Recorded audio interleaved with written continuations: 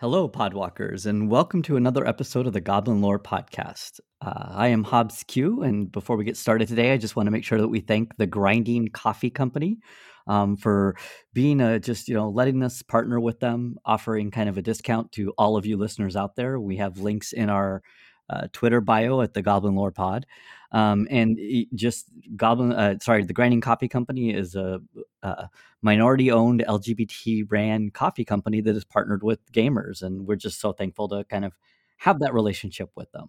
So want to make sure we got that out of the way, and want to start us off with doing some introductions. Alex and I are joined by a guest today. So we are joined by Nathan. Nathan, did you want to just go ahead and do a quick introduction? We normally do pronouns, and then if you want to just tell us a little bit about yourself, because you're brand new to the first time being on this cast. Why, yes, hello. My name is Nathan, at FNasta on Twitter and Out of Mana on YouTube. My pronouns are they, them, and I am a person who likes and enjoys playing Magic, Modern, and Commander mostly. And yeah, that's my personality. I just live, breathe, and eat Magic, you know. I mean, there's other things that I definitely have seen you post about. I believe you got your start doing some makeup tutorials and stuff too. Yes, like there's a whole other element that I think is cool within the Magic community. No, I do have a beauty YouTube channel that I'm kind of languishing at the moment. Fashionatesta. That's just fashion and then Nate and then Sta. On YouTube, it's just a lot to try. Like, it's a lot for me to commit to editing one video a week for one channel already. So trying to do two can get a little bit dicey at times. But I'm hoping that I'm resuming college next month and getting my own place, and I'm hoping that when that happens, I can kind of get into a bit more of a workflow. And can you tell us a little bit? You mentioned the YouTube channel and having to post or edit and post a video a week there. What is your kind of main focus for people that are listening so they can know what you do? Yeah, so for my makeup channel, it's really varied. Sometimes you're going to get some commentary, sometimes you're going to get some makeup tutorials, sometimes you're just going to get live streams, just chatting, hanging out. I've recently been doing a bit more of live streams, hanging out on that channel. It's a lot easier for me to produce, and it's a nice way for me to interact with my community.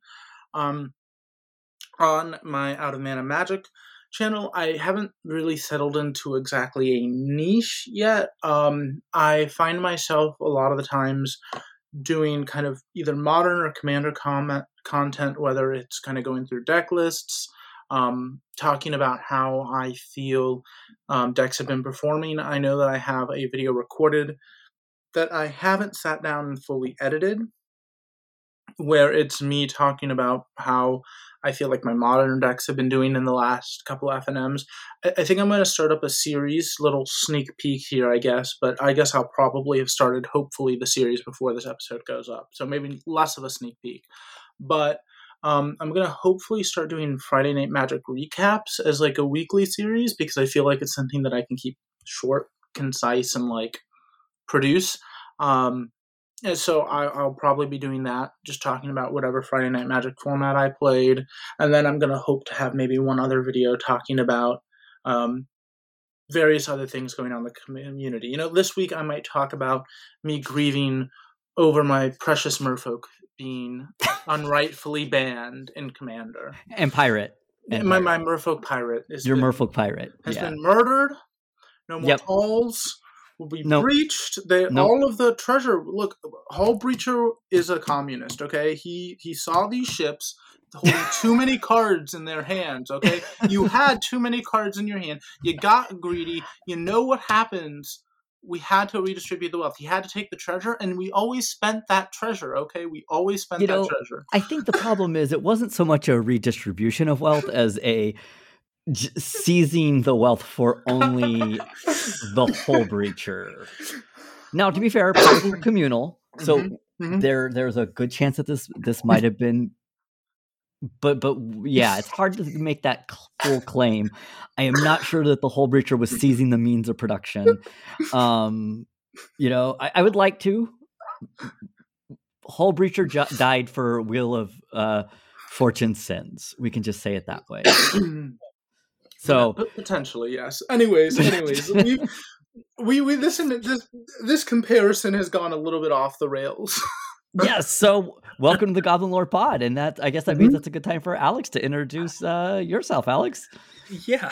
So I'll just make this quick because we're not here to listen to me right now. I'm Alex Newman, found on Twitter at Mel_Chronicler. My pronouns are he, him.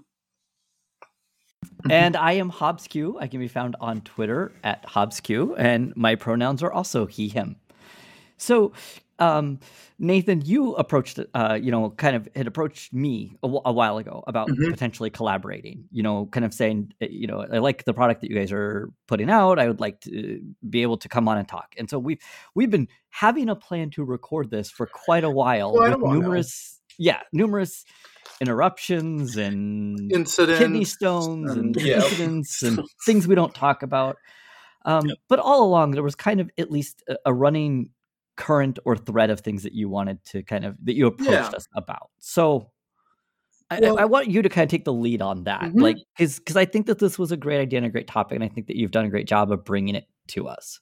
Yeah. As I mentioned a little bit before, I am a non-binary person, and I happen to remember a little bit of a call out, and I believe it was when Sheepwave was on, to kind of wanting to talk a little bit more about the trans non-binary experience in terms of relating to magic lore and whatnot. And I remember there being kind of a little bit of a touch on Aetherborn and stuff. I am personally a bit of a lore buff. I did take a break when the Chandra Nissa stuff happened.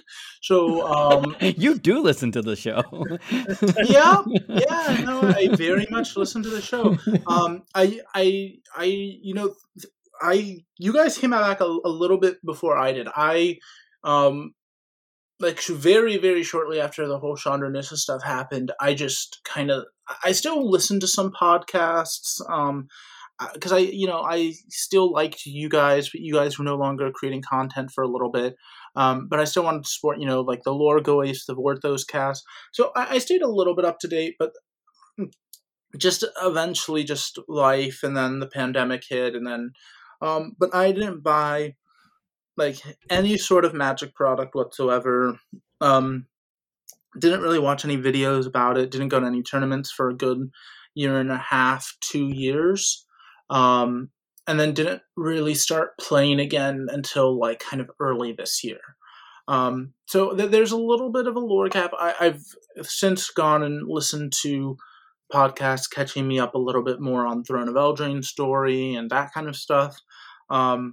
I've read I've read most of Strixhaven story. I've read all of the main stories, but I haven't. I just didn't read the Killian side story. Which is reasons that we can just leave to a previous episode. With Michelle and Ryan. Yeah. So if you want to know why I decided to just skip that story, there's a great episode for you. So one of the things that I guess that really kind of I wanted to talk about was the second that Aetherborn come out.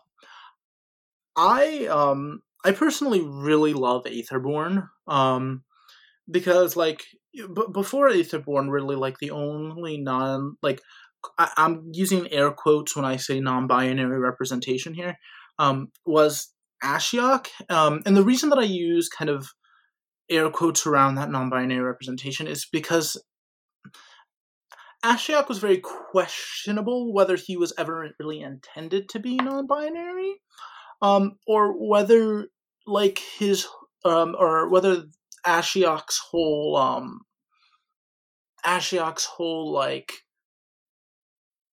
androgyny kind of thing was just supposed to be a kind of add-on to Ashiok's aesthetic. Yes. kind of a just lack of gender, or there isn't the concept, or like themselves. And there was a style guide around early it. on where they said that pulled open. Ashiok has. Oh, okay, good. Like I can't remember. You're good. Run with it.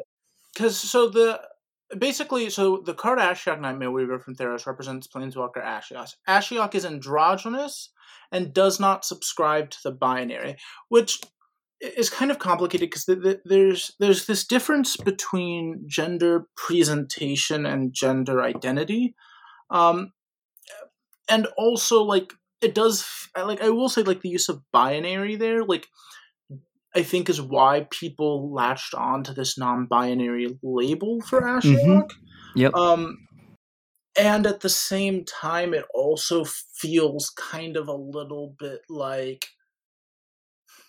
it feels like Ashiok becoming non-binary is more of a kind of like, I don't want to necessarily say retcon, but more of like a societal's evolving to understand gender, therefore retroactively kind of means that this character fits into this category.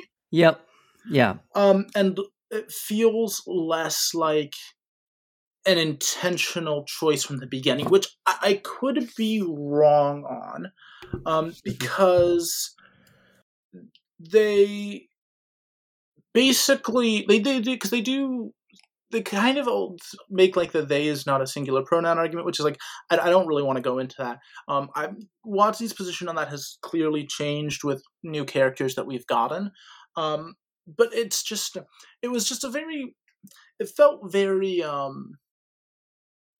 felt like maybe they were trying, but maybe didn't have people that like.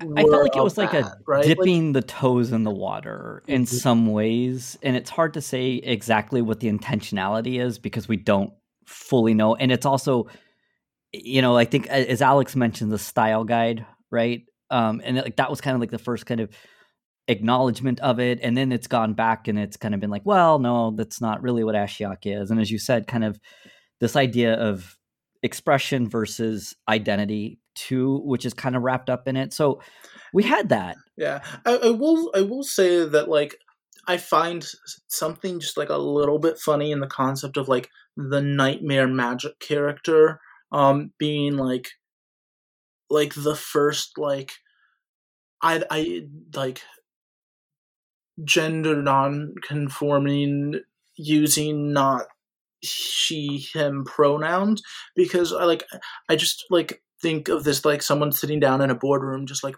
okay, so we have this character, right? Like they're a nightmare weaver. What can make it more nightmarish? And someone just like pops up just like, what if they just don't have gender? And then just like everyone, like every cis person in the room is just like, this, how, why? And I just like imagine that like that's I'm sure that this is not the pitch, right? But I find it, I have some headcanon about Ashiok being the nightmare weaver because not having to subscribe to a gender binary is cis people's nightmares. Is it?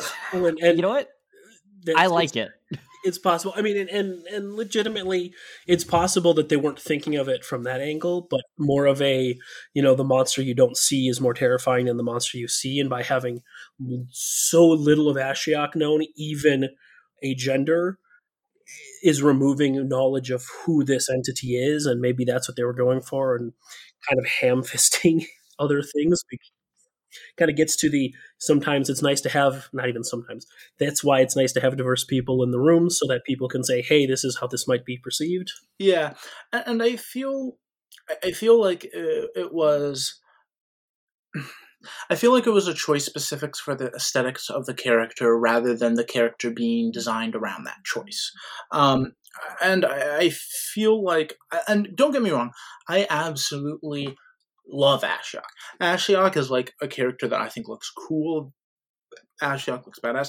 I love Ashiok. Yeah, I still to this day want to know what Ashiok was doing in the meditation realm. Like Ashiok is very interesting. Yeah. Well, and like even like when I was first getting into Magic, like there's there's points like when you're just like as a kid where you're just like this should have been a sign, right? Like when I was first getting into Magic, my favorite Planeswalker was Ashiok, and this was before I was out yet, right? So my favorite Planeswalker was Ashiok. I absolutely loved Ashiok. The Nightmare Weaver, it went immediately into my Atraxa Super Friends Commander deck. One of the first cards slotted in. I love Ashiok, and I think that they can be in the future like a source of representation. I just don't necessarily think they were created with representation in mind. Which kind of brings me to the Aetherborn, because I feel like the Let's Aetherborn. talk about it. That's what we're here to talk about. Yeah, this is what we're here to talk about. This is the meat and potatoes. We want to really throw that kind of attention to Ashiok. We had mentioned kind of that the everything around Ashiok when Sheepy Wave was on. We kind of at least briefly touched, and I think that we wanted on this episode, when I talked to you earlier, Nathan, kind of talked about that, and then we really want to talk about like Yahenni and the Aetherborn, because they're pretty awesome. I can go on, and we're just gonna start. So I absolutely love the Aetherborn. The Aetherborn, for those who do not know, they were introduced in Kaladesh, and they have three kind of stories where they're majorly like prominent. And I'll link the three of those in the show notes, so that if people want to go check out kind of the main storyline of Yahenni, especially. Yeah, Yahenni is the main Aetherborn that we really follow. There is some Aetherborn mentioned in other stories, but episode 5 of Kaladesh, Born of Aether, is when Yahenni's first introduced. And then episode 1 of Aether Revolt, in the Dead of Night, Yahenni is in that one. And then Yahenni is also in episode 9, Renewal. I am going to be talking about spoilers for Yahenni storylines and for Kaladesh and Aether Revolt. So warning there. Warning there. It's an old story, but a lot of people are new to the lore. A lot of people are new to the game. I really love these stories and would highly recommend them for a read. Though I will say I don't think that I'm going to say anything that is going to be... If you've looked at any Magic card that mentioned Nicole Bolas and War of the Spark, I don't think you're going to be very surprised at any of the things I have to say today. Those are the big plot points story-wise. So, anyways, we were introduced to the Aetherborn in episode 5, Born of Aether, and what we really learn about them is that they are birthed like basically like full height, whatever, and they know exactly how long they have to live. It can be anywhere, I believe, from like 4 months to like 4 years. And we are introduced to Yahenni. Yahenni is a longer living Aetherborn, about 4 years.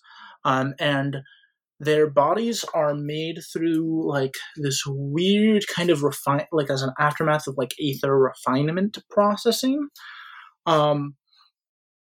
And as they kind of exist and as they get closer to their kind of like death date, right, their bodies decay over time. But the interesting thing about the Aetherborn is that all Aetherborn are genderless. All Aetherborn are like born without gender, and Aetherborn start off using pronouns they, them. This isn't mentioned in the main story, but it is mentioned in the D&D guide for Kaladesh that some Aetherborn do choose to use he, him, or she, her pronouns, and do choose a gender identity, but the majority and the inherent kind of general is just kind of this, they, them. And of course, there is something to be said about human versus non-human representation. The sheepy wave and y'all, or the sheep wave and y'all talked about, and that I will touch on in a bit. But I think so. We get really introduced to Yahenni in this like party, right? So one of the big thing is it's like the Aetherborn are very hedonistic because of this. Like they seek out as much pleasure as they can get in life because they've got this like idea of like 4 weeks to 4 years. Yeah, and they know, like they know how they are born, knowing how long they have to live. Yeah, and I'm gonna jump in. There's actually another. I have another quote from that plane shift for Kaladesh at the beginning of the section where they talk about Aetherborn. It says, "A day not spent indulging the senses is a day wasted." And as a separate thing, like the non-binary representation is great, especially if that's something that works well for you. That's awesome. But as a story thing, something else that I love the Aetherborn for is as a different representation of mono black characters, because we get the color pie, and the color pie, the whole point of it isn't there isn't necessarily a bad color. This isn't certain houses in a school. Characters who are black in the color pie aren't necessarily bad. It's that these are the values that are the most important to them. And for the Aetherborn, that is Hobbes said, it's hedonism. For them, it is indulgence, because they know that they only have so long to live, and it is moments compared to even Humans, humans who are relatively short lived. Aetherborn are way shorter lived. And I think the other thing to mention with the hedonism of the Aetherborn is that they are all inherently like empaths. They are very empathetic. They have the ability to sense emotions of other people and process them like it was conversation. And one of the stories, I believe it's in The Dead of Night, which is the first Aether Revolt story. There's this conversation that happens between Gonti and Yahenni, where Yahenni kind of mentions a couple of times, like, talking between Aetherborn is super different than talking between humans, because they have an immediate inherent understanding of each other's emotions. So it's almost like this like they talk and then they send an emotion to like reinforce what they talk, and then all of that. It's like this very cool, interesting concept. And later on in Renewal, there's like a point where Yahenni's like Aetherborn family like communicates via that. And the other thing that I think is interesting, and I am a young queer, but I can't help but notice some similarities between the Aetherborn and between kind of this idea of partially like the AIDS kind of crisis that happened, in terms of like this only being like, when the AIDS crisis kind of struck, there was this idea in the gay community like, shit, well, we've only got, if you get a diagnosis, you've only got X amount of time to live, right? And then like this idea kind of okay, well, let's like party and live it up while we can until we're on our deathbeds, right? And I'm not saying that necessarily that was something that was created like in mind with the Aetherborn. Like, I don't know, but I also see some similarities in that, if that makes sense as well. Which is not necessarily, which is kind of non-binary, also not explicitly. It is something that like I just noticed a little bit, especially with like all Aetherborn kind of being inherently like adopted. It's just something that like kind of, I guess, just came to mind. That was kind of a connection that I can't necessarily say that the writers intended, but something that like I see and perceive. I mean, I think it's a reading that is, I don't think, once again, we can talk all day long about intentionality, but the reading of it, undertones of that, I don't think is a gross misreading or a gross interpretation. And that's why telling stories can be so important. That's why telling personal and varied stories can be so important, because sometimes you intend to make these connections, and that's good, and sometimes you don't, but people still make these connections, and that is also a good thing. Yeah. But yeah, no, I think that, and the other thing is that so Aetherborn really, like, one of the big things, like, one of the big moments in like an Aetherborn's life is their death. They like they because of their hedonism, like they throw a lot of parties and stuff, and they like have this giant party when they're about to die, to like celebrate that, because all of them are super like empathetic, right? They will like have these huge parties where like everyone's there. I'm sorry, I feel like I'm not like tying. I meant to like kind of cut that point there and like resume, but I don't know if I did a good job of like transitioning. Well, we don't worry about transitions on No. this show. You don't have, that's like the least of our worries. As a like, trans person, I always have to worry about it. oh wow, It's my job. thank you. That was really impressive right there. See, this is why we don't cut those things, because they often lead to great moments. I mean, there is this whole boy. idea around knowing your death is coming. Yeah. Means that, you know, Yahenni is very interesting in the sense that Yahenni has an ability to basically steal essence. Yes. And so has to make a conscious decision to not die. kill. Well, to die. Because they could choose not to. They could choose not to. And absolutely. They at one point do, you know, they're into a situation where they do make the decision, actually, where they're about to die alone, which is something that is even very... very taboo in their culture. Like, yes. Not taboo, but like... sad. Very sad, because we learned that earlier. There was a you know, like basically Yahenni was throwing a party, and somebody who was dying, they usually throw their own party unless they don't have enough people, and find out it's somebody who's just escaped basically from like prison. But yes, Yahenni then finds themselves in basically the same situation, about to die, knowing that it was coming, around nobody, because there's this whole curfew in place, and so sees a friend that gets attacked by the consulate, the guard, and they make the decision to like their friend is getting killed and getting like attacked, is going to be killed, is going to be killed, and so the consulate guard specifically is like, yo, I'm going to kill your friend. Yes. And so Yahenni steals that person's essence and discovers all of a sudden they got 12 more days.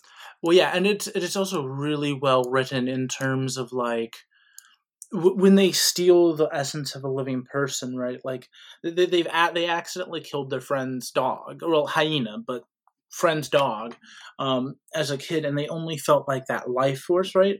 But when killing a person, because and it's never really said whether it's because Yahenni's killing a person or whether it's because Yahenni is at the end of their life, and therefore it does mention a couple of times that as Yahenni has aged, their perceptive powers have become even stronger. And I do, so it's never really stated whether it's because of the perceptive powers or whether that, but Yahenni simultaneously experiences this exhilaration of their life being destroyed and this crushing pain of the person's life that they're taking. Like it's described later on when Gonti like asks Yahenni about it, and Yahenni like lists just like all of these like amazing things where it's just like it was like absolutely, you know, it was like when they introduce someone to someone that will change their life, when they dance under the stars, when they close a deal, but then it also feels like, you know, all of these horrible things at the same time. And it was like both of the times that Yahenni kills in the story, it's kind of it is kind of unnecessary, right? Yeah, The other time is to kind of save the Gatewatch from being discovered. Yeah. And that's like basically the next day. Yes. And so, you know, we have the situation with somebody like Yahenni who could prolong, but the thing is, like, death is usually to be celebrated, and actually Yahenni gets that. That's the thing that we get, is that Yahenni ends up getting that, and it's almost like there was a choice. Which, by the way, is also great to have in a mono black character, because that's another common mono black thing, is the arch-lich, the, you know, mages who extend their life because they fear death or whatever, and to have someone, you know, accept that and to say that, I think that's great. Yes, I agree. And there's this line when Yahenni and Apollo are talking in Renewal, and Renewal is a little bit hard because Renewal, like, it like starts off with like the Gatewatch storyline, and then like in the middle is Yahenni's storyline, and then right after is Chandra, and then at the very end, literally at the very end, there's a little bit more that's tossed on that you'd miss if you didn't catch it. But there's the where Depalis, Yahenni's friend, and Depalis also a legendary creature from the set, says, "I was worried you would never say that." And Yahenni said, like, thinks, like, I was always a little worried about that too. Like, because there is that temptation of, I'm about to cease to exist. You know, like, there's this panic of this countdown. I have 4 hours to live. And choosing to then say, let's make the best of that 4 hours, I think is a very interesting interpretation of Black, where it's just like, I have 4 hours left to live. Hell yeah, let's make this the best 4 hours of my life. It's funny. It almost feels very Rakdos if we were going to go that direction, more so than just the mono Black. So it's great to see this element explored. I know we're pretty far off of the binary and the gender expression and everything right now. Yeah. But I just think even the Aetherborn in general are fascinating for this reason. I mean, even Gonti is. And to just throw a linguistic thing in there, because I'm a nerd for these things and I love it. I love too that they call them their penultimate party, which is, the word penultimate means second to last or second to greatest, second to final, not the final. So even though that's their death party. That is their death party. So that can imply a relationship or a idea about death not necessarily being an ending, or not necessarily being, how a lot of human Earth cultures perceive it. Not all. Like there's a lot that celebrate that as the next thing. Yeah, and there is a cycle of rebirth in the Aetherborn kind of. This is one of Yahenni's first connections with Nissa. Nissa is that, but in Kaladesh there's this thing kind of called the Great Conduit, which is kind of this, the kind of, I don't necessarily really know how to describe it, and I believe it's based off of like Hindu culture, and I don't want to misrepresent it. So I'm trying to be very careful with my word choices. And I also think that we can acknowledge, and this has been said numerous times when we've seen this, that is where Kaladesh unfortunately did fall short too. Yeah. So even with being careful with your words, there was a lot of falling short when it came to some of these very concepts. And I think that that's just like a great shame too, because it also leads to like these situations where we're talking and it's just like, like the Great Conduit wasn't really like super well like explained besides being like this kind of, it's kind of like if you read through the Kaladesh stories, like the Great Conduit can kind of like just come off as like the Force, a little bit.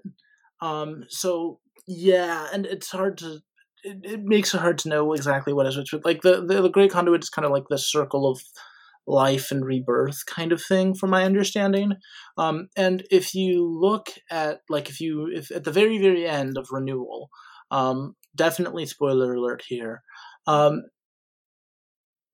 Nissa connects to like the ley lines of Kaladesh and sees an Aetherborn being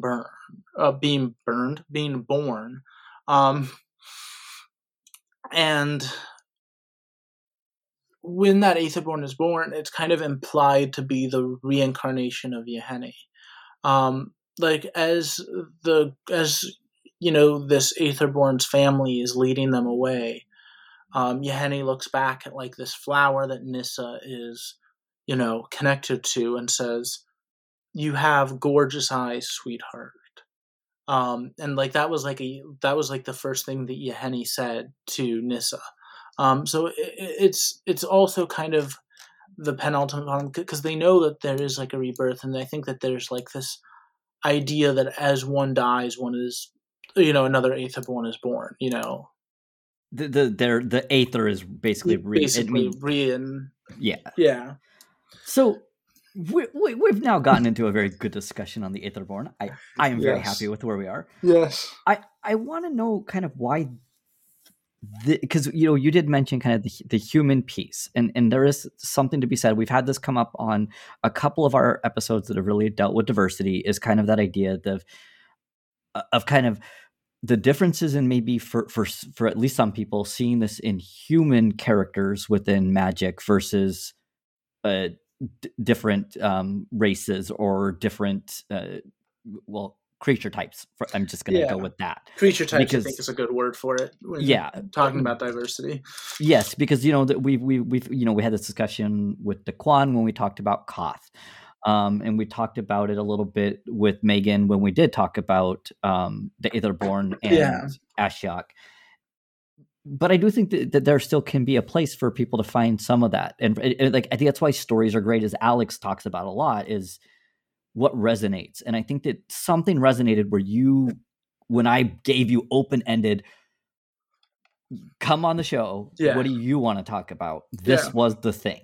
Yeah, And I think that unfortunately, the way to test the waters a lot of the time with, hey, are we gonna lose profit if we actually aren't, like this white cis male oriented IP, is to introduce these like. Well, if you squint, they might be like Aetherborn are kind of human. Like Aetherborns are humanoid. Like how is our fan base? It's kind of that seeding. The whole Chandra Nissa thing. Like the whole kind of like, oh well, and I don't. The Chandra Nissa thing is complicated because it definitely feels like story design at that point were. That was a very clear. There was a direction the story was going that got shifted. Well, and also it's also very kind of complicated because it feels very much like the people writing the stories and the people in charge of lore, very much felt like this wanted to happen. And if I remember correctly, the Greg Weisman was the one who wrote the War of the Spark novels, correct? Yeah, that's what I thought. I don't want to give him a full clearing. If I remember correctly, there was something that was mentioned on Twitter about how he kind of said that he had a different writing of it, and that some people made some edits from corporate, and that he thinks that might have led to part of. So it very much does feel a little bit like. Like a bit kind of this corporate kind of come down and what the have you guys been doing writing lesbians into our game? You know what I mean? Like, and it's not to give Greg White, like, it's just hard because there's never, as humans, we want to like be able to assign the blame and be mad at a person or at a tangible thing. And in these scenarios, the people making the decisions will never be the people that are going to be front facing and able to, you know what I mean? We're not going to know who made these decisions. It's going to be someone in the back end that's at an office that's not on Twitter that we know of. So it's kind of that complicated thing of. Well, I think you really hit on the point of that. There have been things to test in the waters to the point where we're starting to get this. And I think that is because it is now profitable, or it's not at least hurting profit. Because as Alex said, we mentioned in Commander Legends, right? Like we got a they them that was on a human character, and in the short blurbs that we did the rundown of that. We got the two trappers from Innistrad confirmed as a couple. Yeah. Well, partners in life and work, I believe. Yeah. Precisely was the wording. So we got we get Nico, and we get an actual story. We get someone that's using neo pronouns in that story. Yes, we get the Norse mythology not being white-haired, blonde, blue-eyed, Yes. everything. So Very that happy about that. I was ready yes. to pull all my funds away from Magic once again. Yeah. But So we see that there is potential that, like you said, it has to be profitable. And I'm Yeah. going to just acknowledge that from the standpoint of our capitalist society, that it has to be profitable, yeah. there are these ways that maybe toes are dipped, though, to see responses, is kind of what I'm hearing your thought. Yeah. And I think that it's unfortunate. And I'm also glad to see them now creating characters.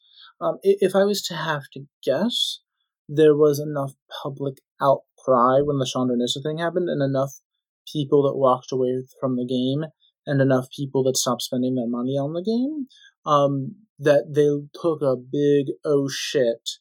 And if you kind of look at things didn't really start getting super good again until kind of Kaldheim. Which is Kaldheim is when I came back into the game after seeing them kind of. I wanted to wait to start spending my money again until I saw that the Norse set wasn't what the Norse set could have been. But I think that, and I believe Michelle talked about this a bit too, is Ikoria was kind of disappointing when it came from looking at for Asian representation in the set that was kind of that. I believe Michelle talked a little bit about that. I think Ryan talked a lot about, like, I think it was the kaiju theme set was not very. Yeah. I think that might have been Ryan that brought that up. Yeah, it was on that episode. So Ryan talked a little bit about that, and I don't even remember what were the other sets that came out. Commander Legends did come out in November, but what was the other main sets? I don't. Throne of Eldraine, which was very. I mean, no. Like nothing wrong. Hey, I got Sir Gwyn out of it. I got my daughter's card, so we're good. Yeah, and oh god, what's the queen's name? Oh god, is it Rowan? Is it no, Rowan is one of the twins. Linden. It's Linden. Rowan is one of the Linden was good. I think a lot of people were very happy with Linden and the representation of Linden. I don't know. It feels like they maybe just weren't sold on queer representation until the Chandra Nissa thing happened, and then people got outraged, and then pockets started hurting, and then they kind of started throwing in. But then again, they also mentioned that Rowan and Will were both bi in the Eldraine story, so I don't know. I don't know. I don't. And who knows? Who knows? And one thing that may play a factor too is development cycles. Like, there's story is a little easier to play with a little bit, so you can tweak that a little bit. But at the same time, like an actual set, if they're going to make changes to a set, that takes a year, 2 years, depending on where the development is in the thing. And you look at War of the Spark to Theros or Kaldheim, that's in that 1.5-ish, 2-year-ish range. Yeah. And that's kind of what I was kind of thinking is that's kind of what I was kind of leading on a little bit with, where I feel like might have been a little bit like gave that 2 years to kind of be like, but I digress. Well, yeah, I mean, because this is the side that this is where I think on the show we've struggled to kind of talk about, because as you said, that was our break. That's when Joe left the show. That's when we had to make a decision on what we were going to do. And when we came back, we have been less lore focused. So this is the types of questions we're always asking. And I think that one of the things that you kind of hit on, I think, was the idea that the Aetherborn are at least humanoid, right? So it's almost like we can explain this away if we need to, but at least they're starting to be humanoid. For you, it sounds like though there was at least something to maybe even the pre being out, the pre being open. Oh yeah, absolutely. Yahenni was my favorite character, and again, there's always like the flags. Whenever you come out, you always look back and you're just like, this makes a lot more context knowing things about myself that I know. It's Yahenni. It's not just okay, and I guess that this is what I guess I should also. It's not just like that Yahenni is like kind of non-binary, like in that kind of realm of not having a gender. It's just also they are very queer coded. They are like they are very flamboyant. One of my favorite lines is the first. Let me just read like the first little paragraph that we get for our Yahennis. I adore getting dressed in the mid-afternoon. There's something to be said about preparing for an all-nighter in the middle of the day, a level of foresight and preparation that can be lost when attending a last-minute party. I'm not dressed from 2 hours from now. I'm dressing for 2 days from now. What kind of host looks like a thrown-together mess 16 hours into their own party? Hosts who are failures. That's who. That is our first introduction to Yahenni. That is just, if that is not peak flamboyance, eccentricity kind of that's been, for better or worse, connected to gay culture for a while, I do not know what it is. Yeah, I mean, I would say completely. You read it, it reads, I think, as you kind of said, it reads flamboyant, but not necessarily like stereotypical, like in a negative way. It is very, this is that character. This is who this character is. This character throws the parties. They know how to host them. They know how to be the good host. Yeah. And also, like, this is what is expected of the Aetherborn. It's not like this whole, like, the Aetherborn are some weird, like, outcasts and everyone thinks that they're too, like, much this or that. No, the Aetherborn are loved, right? Like, they have inventors that have statues of them in the statue garden. Like, that's something that's mentioned in one of the stories. And they are, they throw the best parties and everybody loves. Like, it is this kind of, like, integration and acceptance piece, and mixed with this not having a gender, mixed with this heavily kind of queer coded kind of language, always saying, Yahenni's expertise quote is like, the time for subtlety is over, darling. Like, it's, let's see. Is it on Yahenni's expertise or is it on Yahenni's other cards? Yes, it is. Oh no, it's on Yahenni's actual card. Yeah. Oh, I'm sorry. We need to end the episode now. Where you got the card wrong, which we have never done on the show ever. I am entire. I had like a little bit, like, I thought that someone, like, that you may have been getting like a heart attack or something. I was like, you have to. And I'm just like, wait, are you passing another kidney stone? Like, do I need to call an ambulance? I went immediately into mom friend mode. Oh my gosh, we literally did have to end a recording due to a tornado warning one time. Yes, when Alex I and I were remember recording. that. So yeah, that has happened. Yes, that has happened. I've listened to that episode. No, okay, it's on Yahenni's own card. Yahenni's own flavor text is, the time for subtlety is over, darling. Like, I love it. They are eccentric and flamboyant, and they are allowed to be. They're allowed to be extra. They're allowed to wear they're allowed to wear their favorite capes. Like, they regularly wear capes. Who wouldn't regularly wear a cape? Like, I would love to walk around with a cape. I like very much this kind of, like, idea of just like this, like it's very, it's almost kind of like, like it's like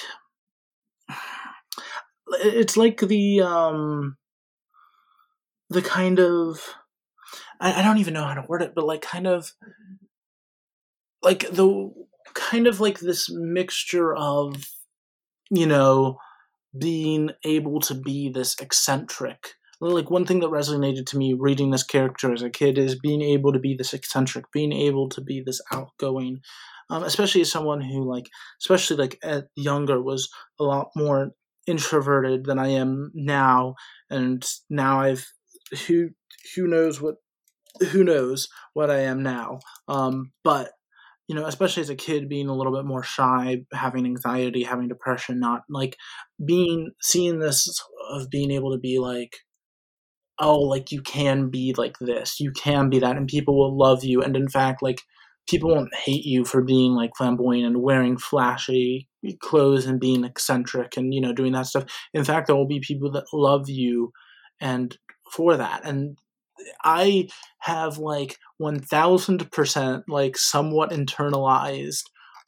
Like if you catch me in like a really good mood, like in my element, I have 1000% somewhat internalized from being a kid, like Yahenni's kind of like confidence of just being able to like talk to people and that kind of stuff. So the part of the reason that I really love Yahenni and the other Aetherborn is this like personal connection of just like, as a kid seeing this and being like, I want to be the type of person that puts on a cape and just goes and talks to people and is fabulous doing it. I think that whatever it is, with the Aetherborn, there is kind of a clear, this acceptance piece is actually just a huge thing. Mm-hmm. And I really want to hit on the Yahenni. Yeah, you completely said, Nathan, when you pitched this, and you and I were talking earlier today, that like we could easily devolve into talking gender expression versus gender identity even. And I think that Yahenni is a clear example of that, of like these things are not necessarily even binary. Non-binary is even getting into that idea that there can be spectrums, that there's so much to this with even how maybe you choose to present versus how you identify. Basically you're coming back for at least one more episode, because that's kind of where we're ending here. Like this is the dipping our toes in the water again of like, this is a much deeper and bigger conversation that the Aetherborn are even setting up or allowing us to have a lens for. I will 1000%, anytime, anywhere. Well, we really appreciate you coming on and sharing kind of your thoughts of the Aetherborn and bringing us this. It was important to us, like you said, to have that representation on the show, to have somebody that's able to speak to those voices, where in a way that maybe Alex and I cannot, but we want to be able to have that conversation and learn. I mean, as best as we can. I mean, that's and of course, not non-binary people, like any marginalized group, are not no one's a pillar. So it turns out there's not just monoliths and pillars in this. We found that out with a few things in the last year. Some people have different opinions, and that is fine. And of course, if you have a non-binary person in your life who says things that are different than my things, you should listen to them and listen to their experiences, because their experiences are just as valid as mine. But I guess in conclusion, I just want to say that I think that, like, if we're just to wrap up the Aetherborn conversation a little bit with a bit of a bow, is that I feel like, the Aetherborn, they weren't the perfect forms of representation. Like there was definitely stuff that like could have been human, could have been this stuff.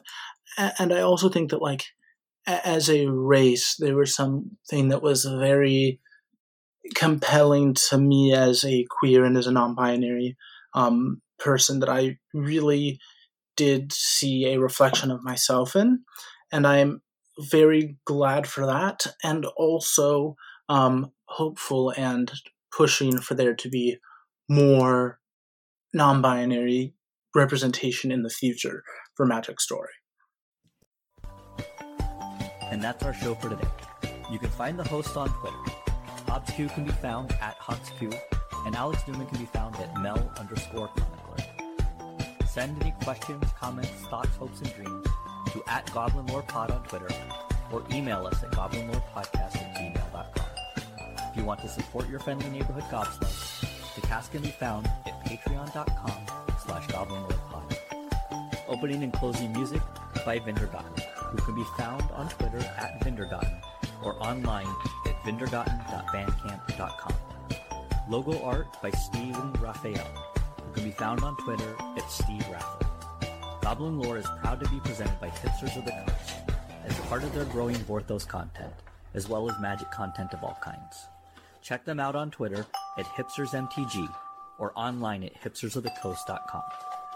Thank you all for listening, and remember, Goblins, like snowflakes, are only dangerous in numbers.